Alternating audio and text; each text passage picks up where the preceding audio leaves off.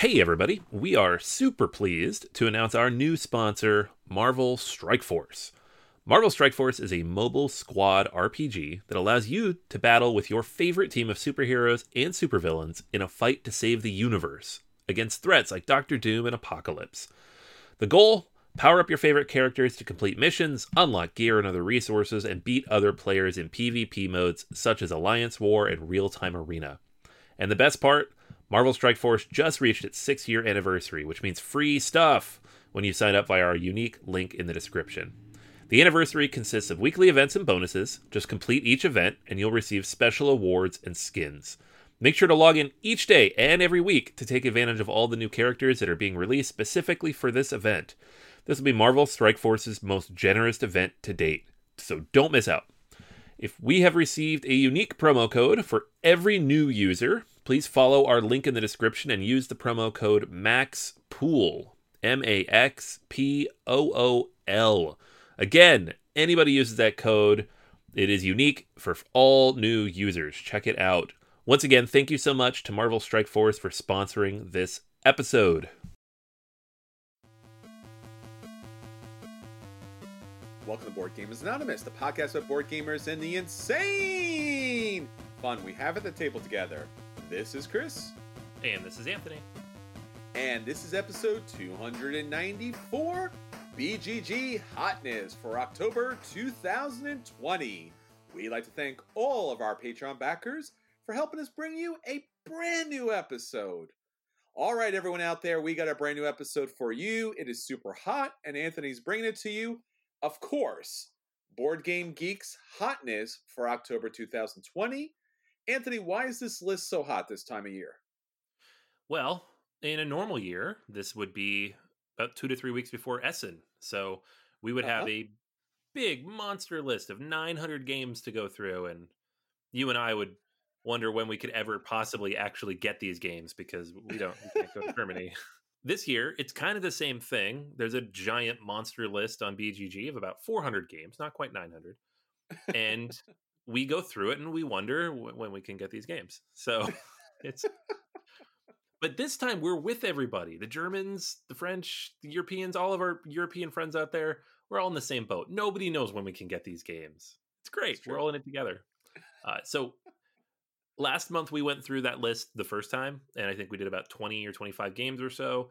We've kind of gone back through and checked all the things that have been added or updated, and we have about another 15 or 20 or so games that are also now on the Hotness that are also coming out this fall that we're going to kind of add as an update. So consider this your Essen preview part 2, but there is no Essen. So BGG Hotness preview part 2. The revenge. I don't. Exactly. So we'll be getting to that on our feature review. Obviously, even if we can't have the games in our hand, we can fantasize that we actually were able to get the games, able to get them to the table, and have enjoyed them a great deal. Nonetheless, we will collect them in our collective memory and enjoy them while we'll deal with the sadness of actually not having them in hand. But we'll get to our feature review, so hold on for that. Anthony will be describing in great detail all these wondrous games eventually that will get to the table. All right, so that's what's going on with the board gaming industry. Let's talk about what's going on with BGA. Anthony, there is a little bit of a live stream later today, correct? Later today, sir. Yes, sir. 8:30 tonight, Eastern Standard Time. We have BGA Live, Episode 5. Nice. That rhymes. Nice. The game doesn't rhyme, though. Clans of Caledonia. I don't know. So this week we're back in a little bit medium heavier games, and we're going to be talking about Clans of Caledonia. So if you have ever wanted to play the game or interested in it or just want to see us riff on this thing, join us tonight 8:30. We're going to be talking about it. If you're listening to this after the fact and you missed the live stream, you can check it out on Board Game Arena's Twitch channel or on their YouTube channel as well. All the replays go up there. So check it out. We're going to be talking all about this game. I've played this game about 75 times this year, mostly on Board Game Arena. So I have a lot to say. Nice. So as Anthony said, join us tonight. And if you can't, there's a rebroadcast on Board Game Arena on Twitch. If you haven't tried out Twitch, definitely check it out. If no other reason that you get to get more board gaming to the table, especially by subscribing to our Twitch stream on Board Game Arena and checking out the videos there. A lot more content out there. And again, thanks for our Patreon backers for making that possible. All right, Anthony, so that's what's going on with the board game industry and BGA Live. Let's talk about what's going on with our listeners. What's our question of the week? Question of the week this week, we're talking spooky games because Halloween is coming up. We have, like everything else in 2020, a strange Halloween on the way because Halloween is about trick-or-treating and parties and going out, and you can't really do any of that responsibly this year. So while I'm sure there are plenty of people who are going to do all those things anyways, you probably shouldn't. So what better way to counter that, though, than to stay home and play some board games with your family or anybody who might be in your quarantine bubble? And so we asked everybody what games they will be playing this year, and basically what kind of spooky do you like? You know, kitty spooky, super spooky, gross spooky. There's lots of stuff. So lots of good answers here. Of course, everybody loves Halloween. They love Halloween games. It's probably the one holiday that has the most games for it, just because it gets that whole horror genre to itself. Dave, our buddy David, said Touch of Evil would be his choice, though he never seems to have the time to actually play it. But one day he'll start this tradition and play it at Halloween. So that's a fantastic game, which is very, very Halloweenish, like B-movie Halloweenish. Chris mentions Fury of Dracula, Horrified, and Abomination as his big three for this year. Those are actually the three I played last year, just the 2-3 weeks before Halloween, so that's pretty funny. Of the three, I think Horrified was the only one I actually enjoyed and have kept around, but I know that all three of those are very popular this time of year. Brian mentions Nemesis with creepy space sounds. So this is basically Alien, the board game. So perfect, right? Martin mentions Mansions of Madness 2nd Edition. Looks forward to playing this time of year every year. And also is looking forward to getting Cthulhu Death May Die to the table, as it's pretty spooky in its own right. Sure. Jesse mentions Dead of Winter as well, as one that wants to get to the table. And then as a filler, Campy Creatures, which is kind of a little bit lighter, simpler game. Oh, yeah. Yeah, that's a fun one. Several people mentioned Mysterium. We had some mentions for Gloom, which I'm not a huge fan of myself, but I could see that being a good fit this time of year. Betrayal at House on the Hill and all of its mini versions. Sure. Sorcerer, the kind of deck building or card crafty type of game, with some smash up elements to it. So yeah, I'm not big on horror games. None of the, for a long time there was nothing that really jumped out at me. I think Horrified is probably the one that's has entered my rotation, and I'll bring it out every year because the kids enjoy it. It's pretty family friendly. You get to play with all the old Universal movie monsters, which I love, and production's pretty solid. So what about you? Any horror games hitting the table? Well, if I had my Halloween dream come true, if that's such a thing, I would walk up to a house and get a super big copy with all the expansions from Kingdom Death Monster. But since that's probably not going to happen this year, maybe next year, but not going to happen this year, then typically what I do like to get to the table is Mysterium. I think that's, it's a good family weight as far as the game's concerned. It's not too horrifying, but it's a little spooky, especially if you're the person giving out the clues of how certain people are murdered in certain places. I guess if I was going to play something that was really kind of horrifying, so to speak, I guess the one game that really kind of, surprised me was Arkham Horror, the card game. In particular, not that its design or its creatures or its monstrous situations were really horrifying, but the fact that the game didn't end with like wiping out the creatures between stories. It was like, all right, you accomplished this, and then of course you have to make decisions, and you make decisions, and no matter what decision you make, it's kind of horrifying. So you go on with these psychological horrific scars as you move forward with the game, as you make choices between a bad choice and a worse choice, if there is such a thing in that game. So I'm like, oh, all right, well that's really a significant twist. I thought we got out of the the darkness there, but nope, it's following us. So yay. So yeah, I think that's the game that kind of stood out above and beyond as far as like the truly creepy elements of a horror game that never seems to end. Yeah, yeah, that's a fantastic game, and that's a really good choice. I could definitely see myself playing that one this year as well. All right, now on to the games that we want to hit the table. Let's get on to our acquisition disorders. All right, Anthony, what do you have up for us this week? All right, so one of my favorite movies from childhood, and one that I've been like trying to just incept into the minds of my children, um, is The Princess Bride. This I've seen this movie probably 100 times. It was the movie that the teachers would always bring in to show us, like in sixth grade, middle school, like family friendly enough, but also interesting enough to keep everybody engaged. Like on those half days or holidays. And every now and then, someone will say, "Hey, we're making a Princess Bride game," and I'm like, "Oh, cool!" And then you find out, no, it's bad. And it happens occasionally that IPs get bad games. This particular IP has gotten a lot of bad games in a short A period of lot. time, and it It's sucks. inconceivable. Yes, yes, I knew you were going to do it. Thanks. um, so when this one popped up, the Princess Bride adventure book game, I was understandably not interested, and yet I saw some Twitter posts on this on a thread, and I wish I could remember who posted it, but I want to thank them anyways because the game actually looks pretty good. This is from Ravensburger. It's not from, honestly, I don't remember who had this before. I think Game Salute maybe. But whatever line of just Yes. half baked games that came out like 3-4 years ago, this is not part of that. Yep. New thing. Ravensburger's done a pretty good job. They had like that Disney, the villains game, Villainous. They did a good job with that and some of the other IP stuff they've worked on. So this is a storybook style game, and it's not really like stuffed fable storybook, but it does have like a little book with multiple different boards in it. I think there's 6 chapters, and you're going to go through, it's a cooperative game, and try to defeat various challenges in each of these chapters that you will recognize from the scenes of the movie.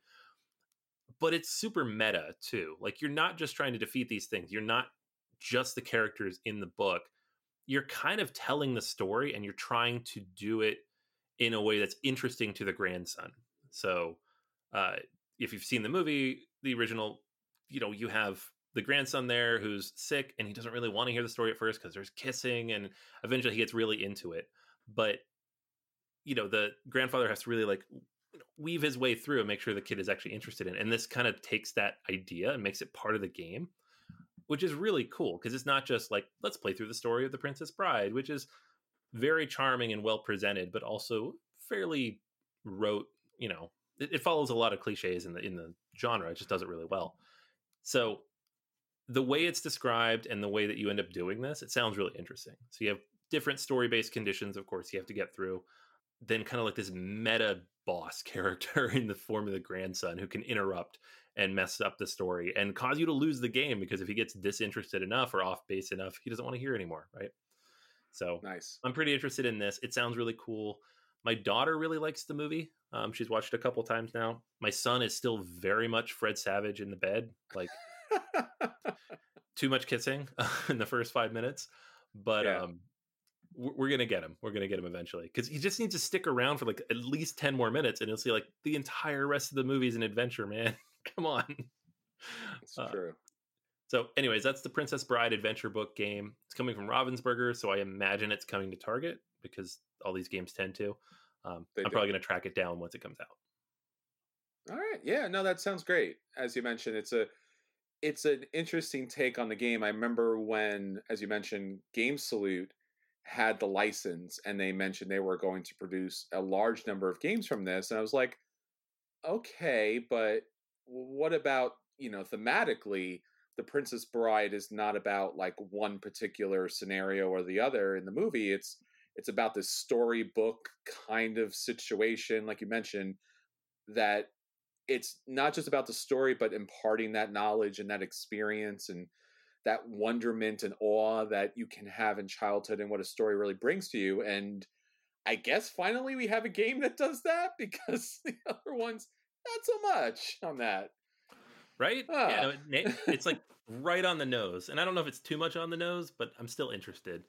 The designer, too, he worked on Betrayal Legacy, which is apparently, by all accounts, a really good legacy game that kind of updates and modernizes and does cool things with the Betrayal formula.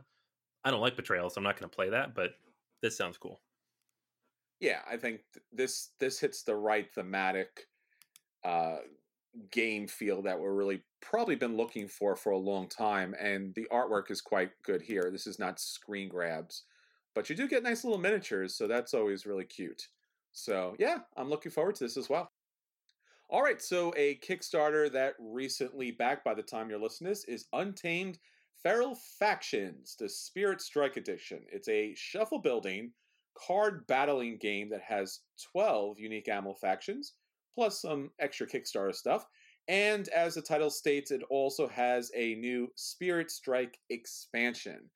This is a two-player game in which you'll be fighting an opponent and trying to knock out their base using this shuffle deck building mechanic. So think pretty much like when you've played Smash Up, where you take two factions, you mash them up, and then you're able to actually attack the different bases. The gameplay here is pretty standard. The whole idea is that you have a base of operations, and then you are trying to knock out the other base. And you do that by playing cards on the field. And basically, what you're doing is, again, like Smash Up, you're putting cards out there that have certain values as far as attack and defense. In addition, it uses some mechanics from Epic PvP, where you're going to be playing certain cards, but also building a deck of kind of currency that's going to allow you to play those cards out. And there's going to be a separate deck that's going to allow you, like a discard pile, that's going to allow you to be able to activate special abilities. So, why this game, right? We have Smash Up, we have Epic PvP, and yet again, this is another game that's going to be where you're attacking some other base and you're using characters. Again, this could be Keyforge, this could be a lot of games like that out there. For two reasons. First, the artwork here is pretty wonderful. In addition to just being able to smash together three different factions, the animal anthropomorphic look here is actually quite good, quite interesting. The graphic design is pretty straightforward, nothing too flashy there, but it makes a lot of sense as far as the game goes, and the price is fairly cheap. So if you do not have one of these types of games and have wanted to get into this whole kind of two-player attack genre, looking for something with some really interesting dynamic artwork, looking at for something that has a really good price point to it. And honestly, what I really love about games so much is the multitudes of combinations, especially special abilities that come to the game. So there are deer, snakes, crocodiles, foxes, pandas, rabbits, raccoons, rhinos, rats, tigers, chameleons, and spirit owl cards. So it really has a little bit of everything. The deluxe edition has foil cards, which just kind of perk the game up a little bit. But nonetheless, this is going to be more or less your standard throw together a team, attack the other player, special abilities abound, build up your currency, build up your special abilities for your special attacks. Again, a fairly good price for this game. It's on Kickstarter. There'll be a late backer pledge if you're interested in it, or you can also pick up the base game. It's already out. This is primarily for the expansion. That's Untamed Feral Factions Spirit Strike Edition. That's a long title. Yeah, I don't know why they went that way. I always wanted to get into these like shuffle building type of games, but honestly, none of them have really done it for me yet. So Sure. I like anytime there's a new one, I'm like, I'm gonna try it because maybe this is the one, and I just haven't gotten it. Yeah. So I will try this. Yeah, Maybe it's the one. I don't know. I think the artwork here is something that kind of like makes it pop a little bit more than the normal kind of like shuffle random things together and attack each other. I mean, there's a lot of games out there like that. So this is nothing relatively new. I mean, I really enjoy Epic PvP because you do get to smash together a particular class and race. Here, you get to do that, but with three different factions. So again, it's another one of these kind of really interesting, fun to look at, kind of imagine the different combinations that come together when you play these types of games. All right, so that's everything that we want at the table. Let's talk about the games that did hit the table, and we'll let you know if those games are a buy and you should run out and pick those games up.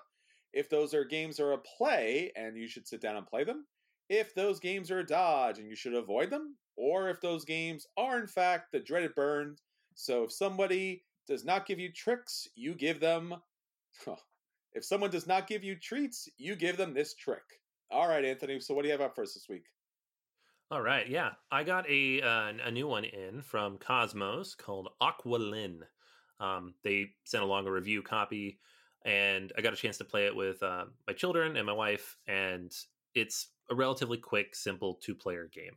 So just kind of quickly give it a rundown of the rules. You have a single board in the middle of the table, and it's I don't know, it's like the size of a patchwork board. It's very small. It's a little grid. And on your turn, you're going to take one of 6 face-up tiles and place it somewhere on that grid, wherever. Doesn't matter. It's up to you. Um, each of the tiles represents several different types of sea creature, and each of those sea creatures is a different color. And so what you do is one player is trying to create groups of sea creatures, and the other player trying to create groups of like colored tiles. And you're going to score at the end of the game based on those two things. So if I'm playing the sea creature side and you're playing the colored tile side, you would want like the largest possible groups of red and pink and blue and yellow and green. Whereas I want them to be the largest groups of like seahorses and crabs or squid or whatever. Um, on your turn, you can both place a tile and move a tile. So you can move any tile as far as you want horizontally or direction or vertically until it hits something else, either the end of the board or another tile. So not only are you placing tiles and trying to build your own little sets, but you're moving stuff around and messing with the other player. So it's highly, highly interactive. Bit of an abstract game, but not like a static abstract game. Whereas a lot of abstract games, you put something on the board, you leave it there, and you try to maneuver around what your opponent's doing. This one, you can move whatever you want, including the tile your opponent just put down. So it is uh, a lot of fun. I don't know. I really enjoyed it. It takes like 15, 20 minutes to play. You play out every tile, and I imagine as you get to play it more, like I've played it 3 times now, you're going to know how many of each tile there are. I mean, you could just look it up too, but you're going to remember, you're going to get better at understanding like the volume that like, oh, there's 5 stars out there already. This is the last one, for example. Like you might be limited in the number of different like starfish you can pull out. So it is a fun take on the quick 2-player abstract game. Um, Perfect weight for the 9-year-old. My 5-year-old though, she got it. She had fun with it. It was a little hard, like trying to dissect the two, like between the color and the shapes, but she enjoyed it and wanted to play it again right away. So yeah, as far as 2-player games go, this one's solid. It's just a good solid play. If you're looking for something with like an aquatic theme that's pretty accessible, very, very quick and easy to teach, and highly replayable, Aqualin's pretty good. The only thing I'll say is, and I'm not colorblind, so I don't know, but the tiles, like half the game is being able to match together and work with the colors. Um, so I guess check first. Like if you are colorblind or would be playing with someone who is, just take a look at some pictures and make sure that you can differentiate the shades. But otherwise, yeah, solid game and a recommendation. Check it out. Aqualid. Nice. Cosmo really does a great job with these small games. They're a great price and really a lot of fun. Yeah. I think this one's $20, so it's perfect for what it is. And they're like the nice Bakelite Azul type of tiles. They're solid. Sweet. Yeah, like this. All right, I have a game in that similar weight and area. It's called Builder, Bilder. It's a board game with wooden blocks. This was a recent Kickstarter backed game. And basically, what we're looking at here, in some respects, is charades, but using really cute, little, interesting wooden blocks in order to portray what is particularly on your what cards. So basically, what you're going to be given is a what card that's going to have 2 possibilities on it. And from those 2 possibilities, you're going to pick one of the options. Each of the options has a different subject heading. So you might get something that is actually more of an object, or you might get something that is an event. So basically, the idea here is that what you're going to do is give some information about what you're going to be building. And then obviously, other players are going to be guessing that particular construction that you put together. And as I mentioned, Bilder, builder in this case, each of the what cards has a different subject area based on that letter, and you're trying to collect all of the letters. If you do, by the end of the game, you get 3 additional points. All other players, and including yourself, if you happen to be the one who gets all the points, you get 1 additional point for every card that you collect as the game goes on. The person who's actually building the construction is going to also be able to collect points based on the how cards. So, how are you actually going to construct that particular building, and in what manner or what little tricky way? So, they're going to have things such as you have to make sound effects while building. While building, you have to mention the color and material of all pieces used. Maybe you have to hum a tune while building. Maybe you have to say warmer or colder while people guess. You have to use a lot of different kind of wacky different things, or not being able to use certain pieces, or being forced to use other pieces. So there's a little challenge for you as far as building the construction is concerned, which I like, because typically when you do these kind of charade kind of games, the harder you work, it doesn't necessarily provide you a point. Now, you can ignore the how condition and just go ahead and be able to get those. There are also challenge how cards, which are actually a lot more challenging, a lot more difficult as the game goes on. Like, you have to build with all of the pieces, or you get 30 seconds to spell out a 5-letter word. So there are some additional challenges for the adults in the group if you want to make things a little bit harder. The game takes about 45 minutes to play, quicker if you're playing all adults, longer if you're playing with families. And it backed on Kickstarter. And the challenge with that happened to be was, while it did back, it did not back and allow it to meet all its stretch goals. So you do get a very large, beautifully pink coral kind of box that has some really nice graphic design on it, but it's huge. And because it didn't back with all of its extra bits, all the extra wooden blocks, including one of the Kickstarter backer levels where you could actually double the blocks in the box, you're actually getting a game that fits probably about a third of the box. So you get this nice huge box with this really cute artwork on it, and the game itself is a handful of blocks and the cards. Now, I like the blocks. They're nice and smooth. They're, your traditional wood blocks, nice and light. So kids can play them. No worry about anything as far as the game's concerned. You obviously can also play this. There's a print and play for this game. So if you want to print out the what cards and the who cards, and if you have a whole bunch of blocks, you can obviously put this together yourself. But again, a relatively nice game.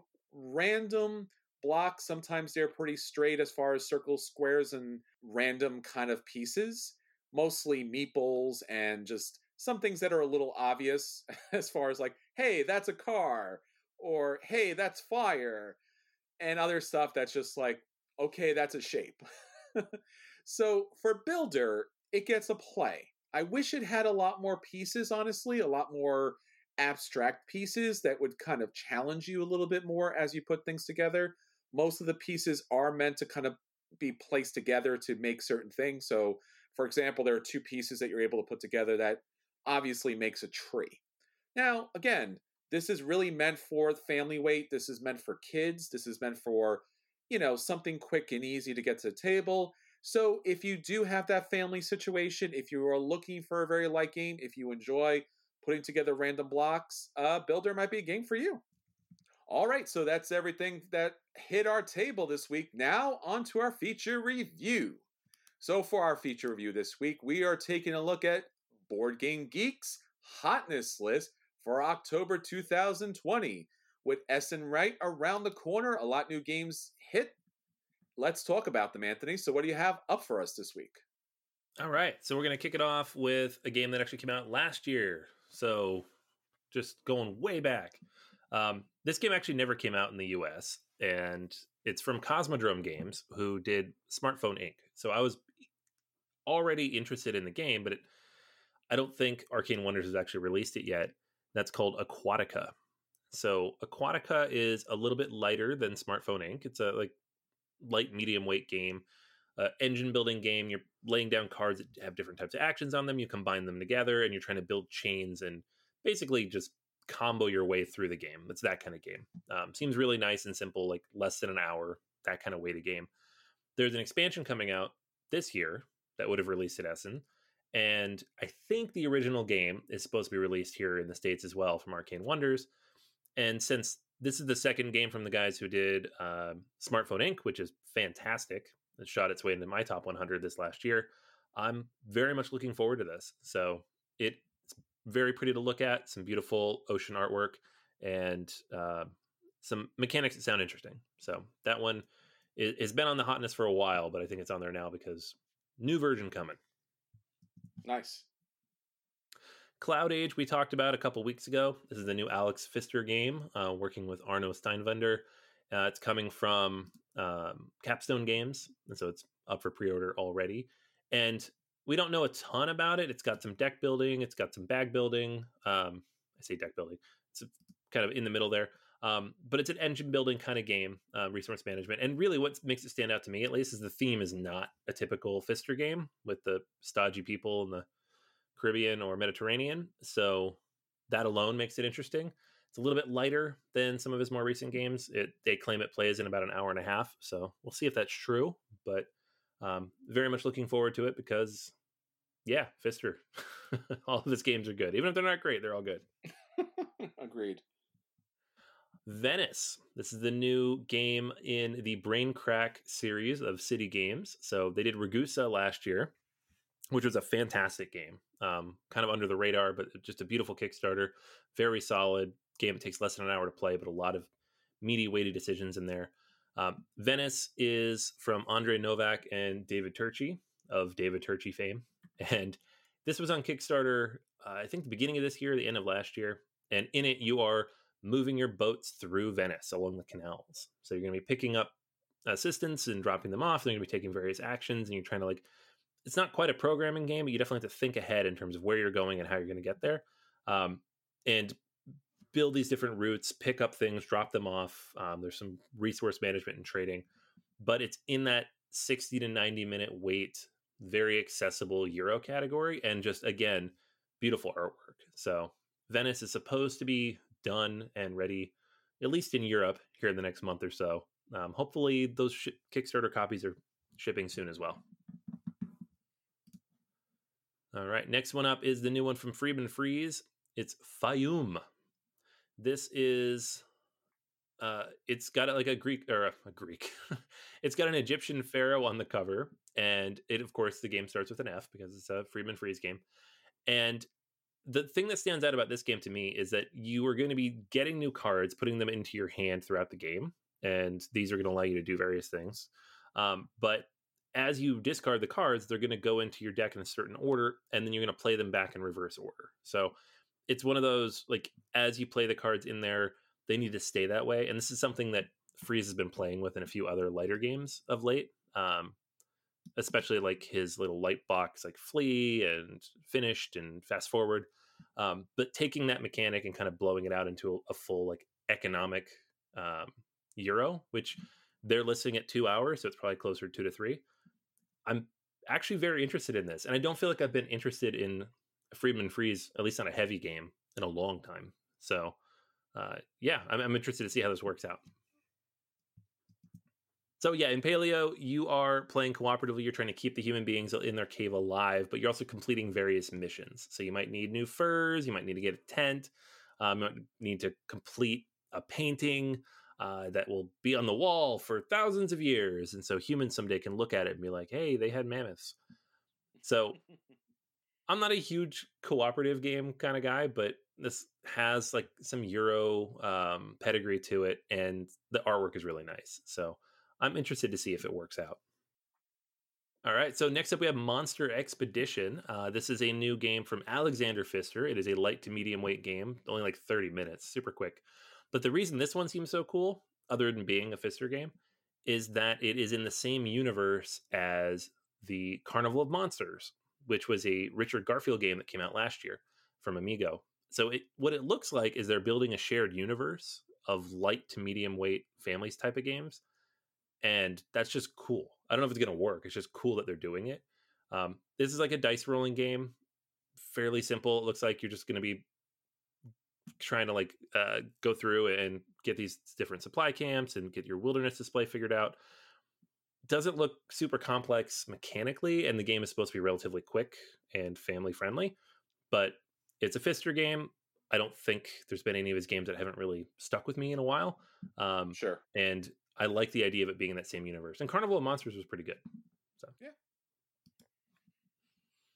next up is Sidereal Confluence Remastered. This is from WizKids, and it's a remastered, which just means I'm not 100% sure what it means. I think there's some tweaks to the rules. And from what I've heard and seen, the original version of this game was relatively ugly, and the components were pretty bad. So this game has built up quite the cult following. It is a 4 to 9 player trading and negotiation game, like pure economic trading and negotiation game. So if you just take the trading and negotiating part of like Twilight Imperium, that's not even the best example, but a game like that, a big long game like that, Yeah. that's what this is. And those I've spoken to have played it absolutely love it. I've not played it, so I can't say one way or the other. It's like 4 to 5 hours long. You need like 5 or 6 people at a minimum, and the components were garbage. So they're like, here's a better version. WizKids doesn't promote any of their stuff, so we'll see what happens with this, if any promotion or marketing gets done. But already it's kind of a cult hit, so we'll see how many people are interested in the upgrade. Yeah, 2 years later. Right. I think that's the fastest second edition I've ever seen. Yeah, well, if the first edition's ugly enough, you Yeah. gotta do something. All right, next up is Monasterium. This is a new game from DLP Games, designed by Arve de Fuller. It is a game in which you are building a monastery, and it's kind of got it looks like very generic Euro-y, just in terms of the artwork and the layout, but for some of us, that's good, right? DLP Games puts out a lot of good stuff. They were the originators of games like Orleans. And in this, you're going to be doing various different things, completing different special missions to help build like stained glass windows, to make the school more famous. Just, monastery stuff. The game is for 2 to 4 players. It's a 2-sided board, so you can kind of adjust based on player count. And if nothing else, I'm interested to hear if it's any good, because it looks cool. I like the look of the board. I always like that theme of just building something up that's relatively, historically inert at this point. Like, it's just kind of a curiosity. So we'll see how this one goes. Next up is an expansion, Gugong Panjun. This was actually on Kickstarter about a year ago, and it is the big box expansion for Andreas Stedding's Gugong, which is a game that grew on me quite a bit. I think my original review was like a very soft play, and over the year and a half that it's been out, I've played it many more times and really come to enjoy it quite a bit. So we talked about this a little while ago, but just a refresher, the expansion comes with 4 modules. You have the Summer Palace, so you'll travel there. It's where the Emperor goes in the summer. So there's extra servants and jade and some extra services you can pick up. The Peasants' Revolt, which seems like an interesting kind of spin on the game. The Palace Stairs. So this kind of changes up the envoy situation in the middle of the board, which currently is like the lamest part of the game that nobody wants to do. And then new decrees, new gift cards and stuff that they always call that stuff a module, but really you just chuck it all in the box. So I'm excited for this. I know it's in the United States for Kickstarter backers, and it just kind of got stuck in limbo with the fulfillment company. So hopefully it shows up soon. Next up is Schotten Totten 2. Schotten Totten, or Battle Line, as it is sometimes known, is Reiner Knizia's very famous 2-player game in which you lay cards out in rows in front of you and kind of try to balance out against your opponent and win the most locations. This one is Schotten Totten was always like, I find it funnier because it's like the silly, goofy artwork, whereas Battle Line is like just straight up, Roman legions. But this version is going to add some twists to that. So this time you have an attacker who's trying to breach through the walls of the defender. And so you're trying to build forces into formations at the different locations in the battlefield, which is normal. But then some tweaks to that based on who's the defender and who's the attacker and which cards are going to come out. So Schotten Totten's good. Excited to see how they mix it up. All right, next up is Cubitos.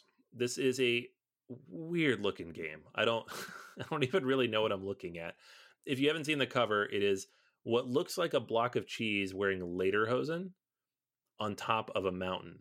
So it's kind of like a SpongeBob look, but I'm pretty sure it's cheese. And those are probably human legs. So yeah, I don't know. It's an image you can't unsee. Let's just put it that way. Um, but the reason this is interesting is it's from John D. Clare, so the designer behind Mystic Vale and Edge of Darkness and a lot of other really big AEG games over the last few years. And the game is not you're not sleeving cards like a lot of his other games. It's more of like a dice rolling push your luck type of game. So you are in the Cube Cup, a race of strategy and luck to determine the Cubitos champion. Have a runner on the racetrack and then a support team, which are your dice, and you're just going to roll them and kind of move around the track. But you'll buy new dice, you'll upgrade your abilities, and kind of find new ways to like power up throughout the race. It looks cute, it looks interesting, and he's done a lot of really good games. So I think it'll work. I don't know what's going on with the theme. It's strange, but I think the game could work. So we'll see how it goes. All right. Next one up, and you'll love this one. Rajas of the Ganges, the Dice Charmers. It's a rolling right. Eh? All right. Nah. Wah, wah, wah. Yeah, I know. I think they're a little late to the game, actually. So Gee, Inca and really? Marcus Brand, the world famous design duo behind Rajas of the Ganges, are back with the Roll and Write, which okay, Roll and Write version of a famous board game. These are either fine or bad, so we'll see how it goes. But yeah, in this game, same as the original, you're racing for wealth and fame and seeing when they meet each other in the middle. So just instead of using a board, you're going to be marking a bunch of stuff on the sheet. I will probably buy it and let y'all know what I think. So, and I will probably skip it and not know what's going on with it. Yep. Possibly mock me for buying it. We'll see. I certainly will. All right. Next one up is Beyond the Sun. This is a new one from Rio Grande Games. It's from a brand new designer, Dennis K. Chan, and it's a big space worker placement game. So got some action drafting stuff, some worker placement for various things you're doing. There's tech trees, and you are going off into space and beyond the solar system. So it's got very, very familiar it's near sci-fi type of artwork in terms of like Rio Grande fonts and layout, which is not necessarily a bad thing. It's just kind of the same old blue and black color scheme, but it's a big box of stuff. Mechanically it looks interesting, and I don't know, I just like this kind of game. I like the space stuff, I like tech trees in general, so I'm interested to see how this plays out. Nice. The Magnificent Snow. This is a expansion for the Magnificent, which I just got. So this is from Aporta Games, and the Magnificent came out at Essen last year, and it was like the one game I wanted to get out of Essen, and it took the longest to come here. They finally shipped it in like late July. So this expansion, I imagine, will either come next year in July or never, because that's always an option as well. There was a game a couple years ago, Wendake, that had an expansion at Essen, and then I was like, oh, it was Renegade, and I was like, oh, Renegade, are you going to bring that over? Like, oh, we didn't sell enough of Wendake, so we're not bringing that over. I'm like, oh, no. How do I get my expansions? Renegade! Come on! So this one brings in 50 new master cards, a bunch of new camp tiles, poster cards, order cards, all that good stuff. There's new player boards. So I think it goes up to 5 players now, which boo, but you can ignore that part if you want. And there's various ways to tweak your different actions. So this is a very modular type of game anyways, like what comes out and what you can do. So they're just more variability, and like the new master board module that gets mixed in there. So I'm excited. I really like the Magnificent, and more content is always great. Excellent. All right. Next up is Gods Love Dinosaurs from Pandasaurus Games. Okay. Because Pandasaurus is the dinosaur company now, which, nice. If you think about it, took them a little too long to get there. But with that, you're going to call yourself Pandasaurus. I mean, I know. But they got there. You would think. All right. So in this one, it's kind of a goofy, silly theme. You have some basic drafting mechanics, and you're laying different tiles out and trying to build up a food chain of different types of animals, predators, prey animals. You're a dinosaur lover. You know, you're God. You're building a thing. And that seems to be basically what it is. Like, you are some kind of deity. You love dinosaurs, and you are building like your own little dinosaur playground just on Earth. So So kind of like a park where you play God and create dinosaurs. Where did they pull this out from? no, that's their other game that pulls it from there. This is Oh like yeah. that, but more Peter Molyneux. It's fine. Are you talking about the new expansion that's up? Oh wait, no, that's something completely different from the original one. They're definitely mining that idea for a lot. Oh my god. So this one comes out pretty soon because I've gotten a bunch of press releases about it, so I know it's coming soon. Nice. Gods Love Dinosaurs. It looks cute. I think my kids will like it, so I'll probably pick it up just because it seems like a good family game. Yeah, I love dinosaurs too, so nice. All right. Last but not least, we have Novgorod. This is a new small box game from Stefan Riesthaus, famous designer of Arkwright and Gentis. And it is a game in which you are building trading offices in the Hanseatic cities to ship goods and manufacture luxury products. So, woo, sleepy theme, but it's it is Stefan Riesthaus, and it is an investment game. So you're managing your cards, but you're like trying to manage them in such a way that you can build enough trading places, improve your ships, figure out the right ratio between the money you have and getting victory points. So anytime you put him on an economic kind of manage your resource type of game, I think it's going to be good. He's designed two of my favorite games, just period. So I'm all in for anything he puts out. Nice. All right. And that is it. Obviously there's like 400 games on that list, so you can dig in a little bit more. But we've now covered like 40, 45 of them. So I feel like you have a pretty good head start. Yeah, so if you'd like to check out more of the list, it's on the BGG Hotness list. But we'll be jumping back to it throughout the year to let you know what are the newest and, of course, the hottest games that are out there. So hopefully you'll be able to pick them up during the holiday season. And if not, we'll keep you up to date when those games will be coming available and where you'll be able to pick them up. All right, Anthony, so that's everything for this week. Until next time, this is Chris. And this is Anthony. And we'll save you a seat at the table.